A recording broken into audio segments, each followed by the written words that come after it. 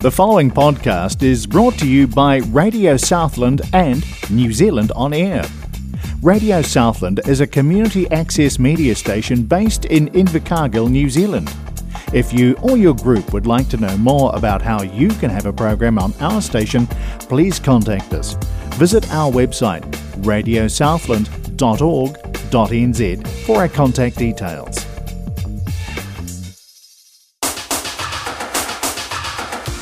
Hi everybody, it's Mike here from the Southland Community Law Centre. Once again, I have with me Jono and Rishi from Ward Adams Brian Lamb. Hi guys. Hello. How's it going?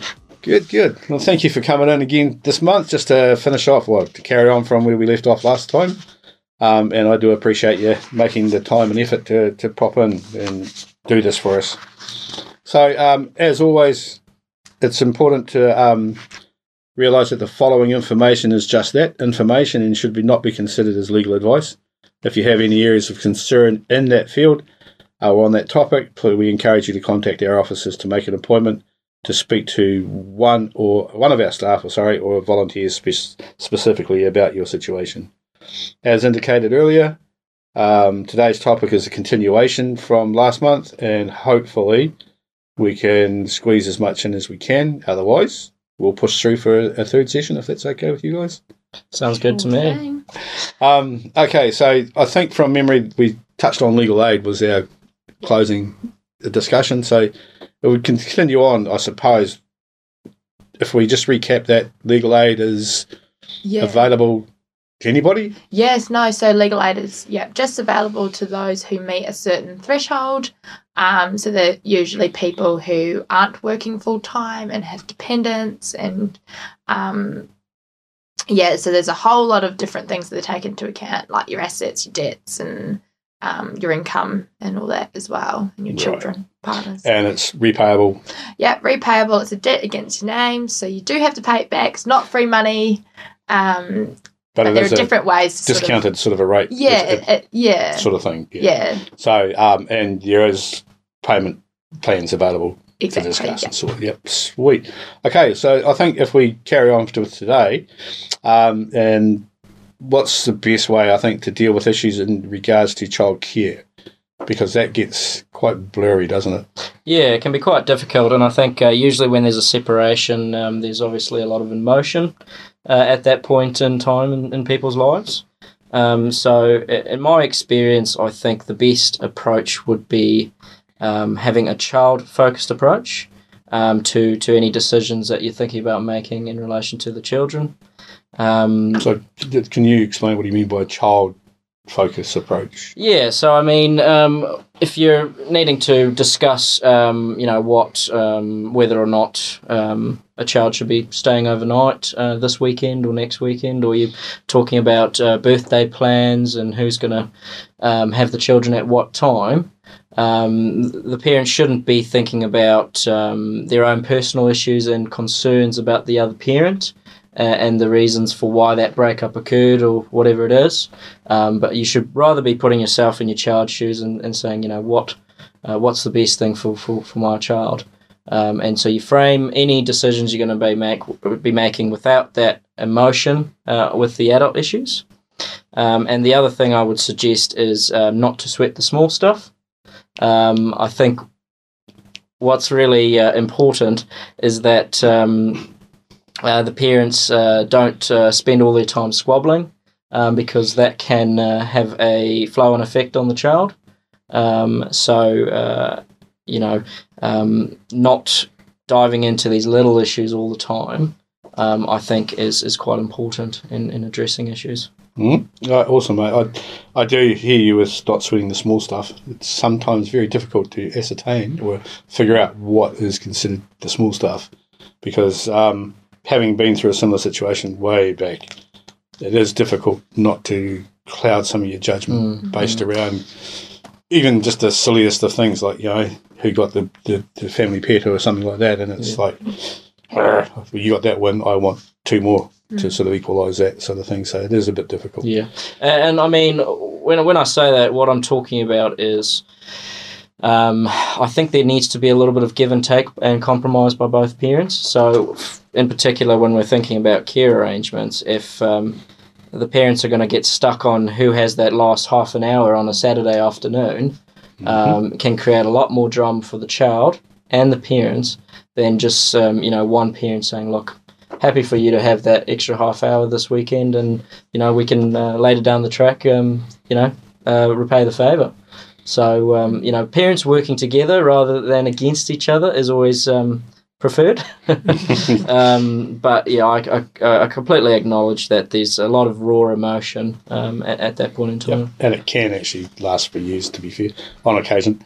Okay, I know what we will do is touch on agreements and arrangements, but also we get a lot of phone calls from other family members, so like the grandparents, aunties, uncles, who either believe they have a right to be involved in the care of the child or have been shoulder tapped, potentially, to take care. Can you sort of touch on how that would work? Yeah, so, in terms of them playing a part in the child's lives and the decisions, I think it is very important that the views of wider family and whānau are taken into account, if those are shared by those people. However, ultimately the law in the first instance recognises the needs for a child's care, development and upbringing is to be the primary responsibility of the parents.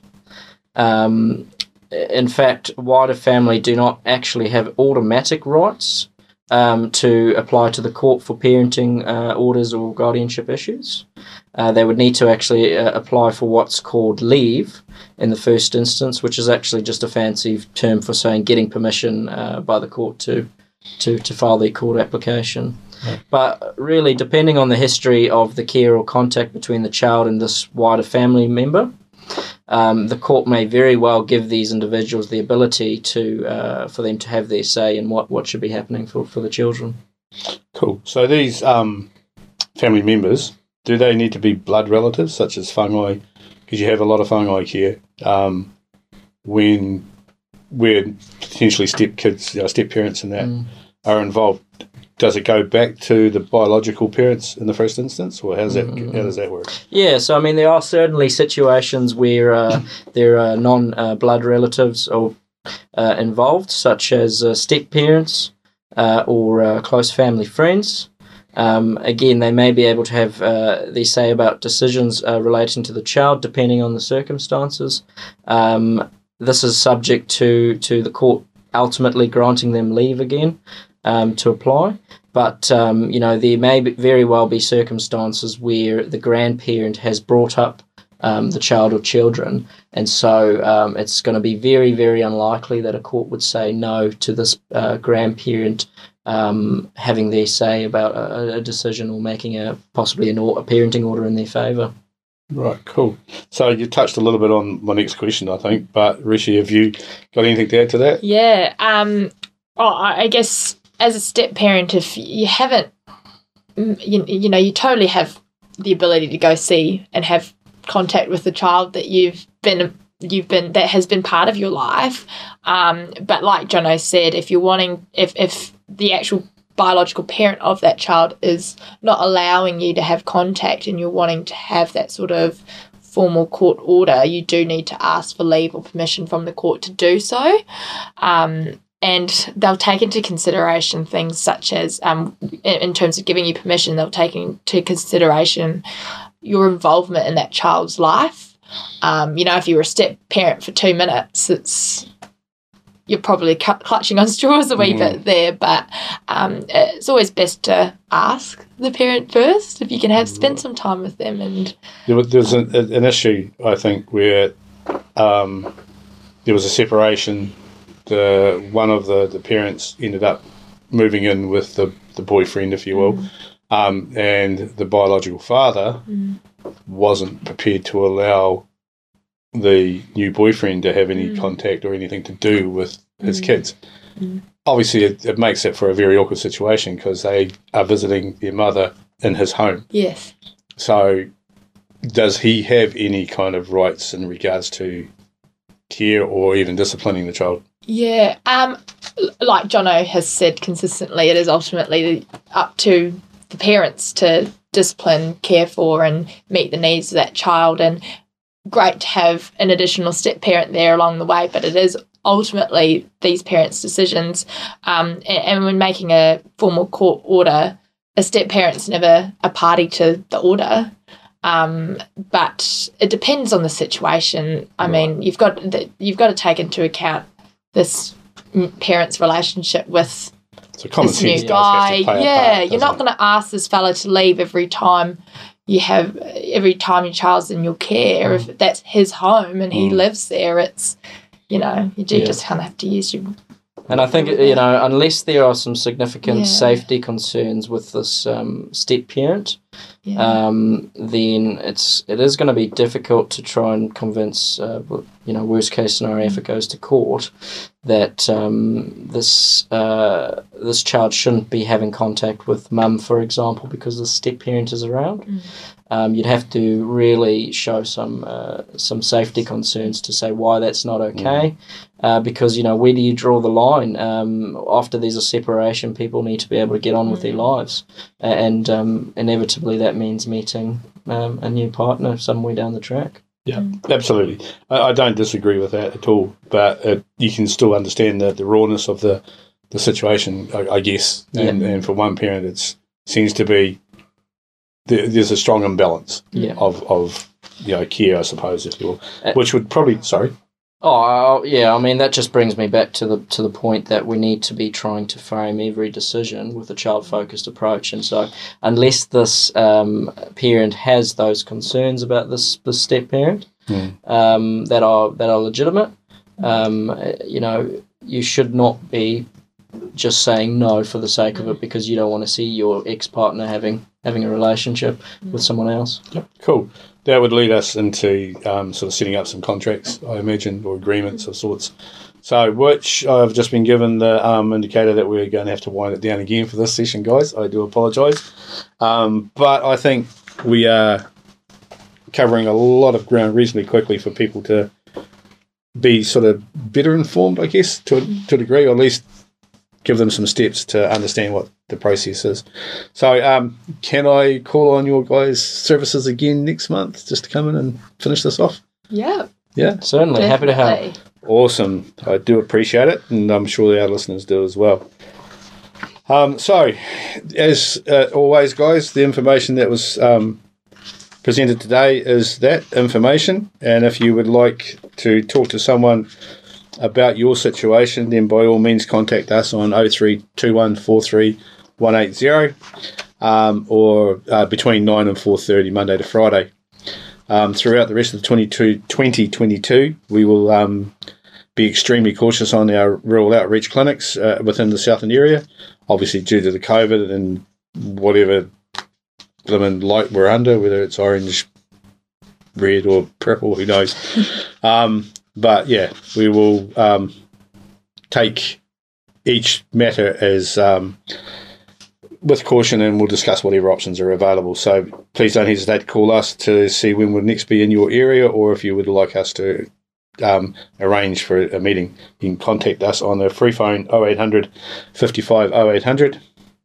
And of course, if you would like to discuss your circumstances directly with Jono and Rishi, or even another one of the colleagues, feel free to contact Wood Evans Brian Lamb on 21828833, or you can check them out with their Facebook page or their website, woodevans.co.nz. And once again, thank you guys. Really appreciate it. Thank you.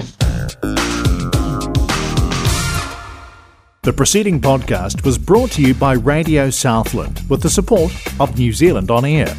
Their funding of accessmedia.nz makes these podcasts available. To find similar programs by other stations involved, go online to accessmedia.nz.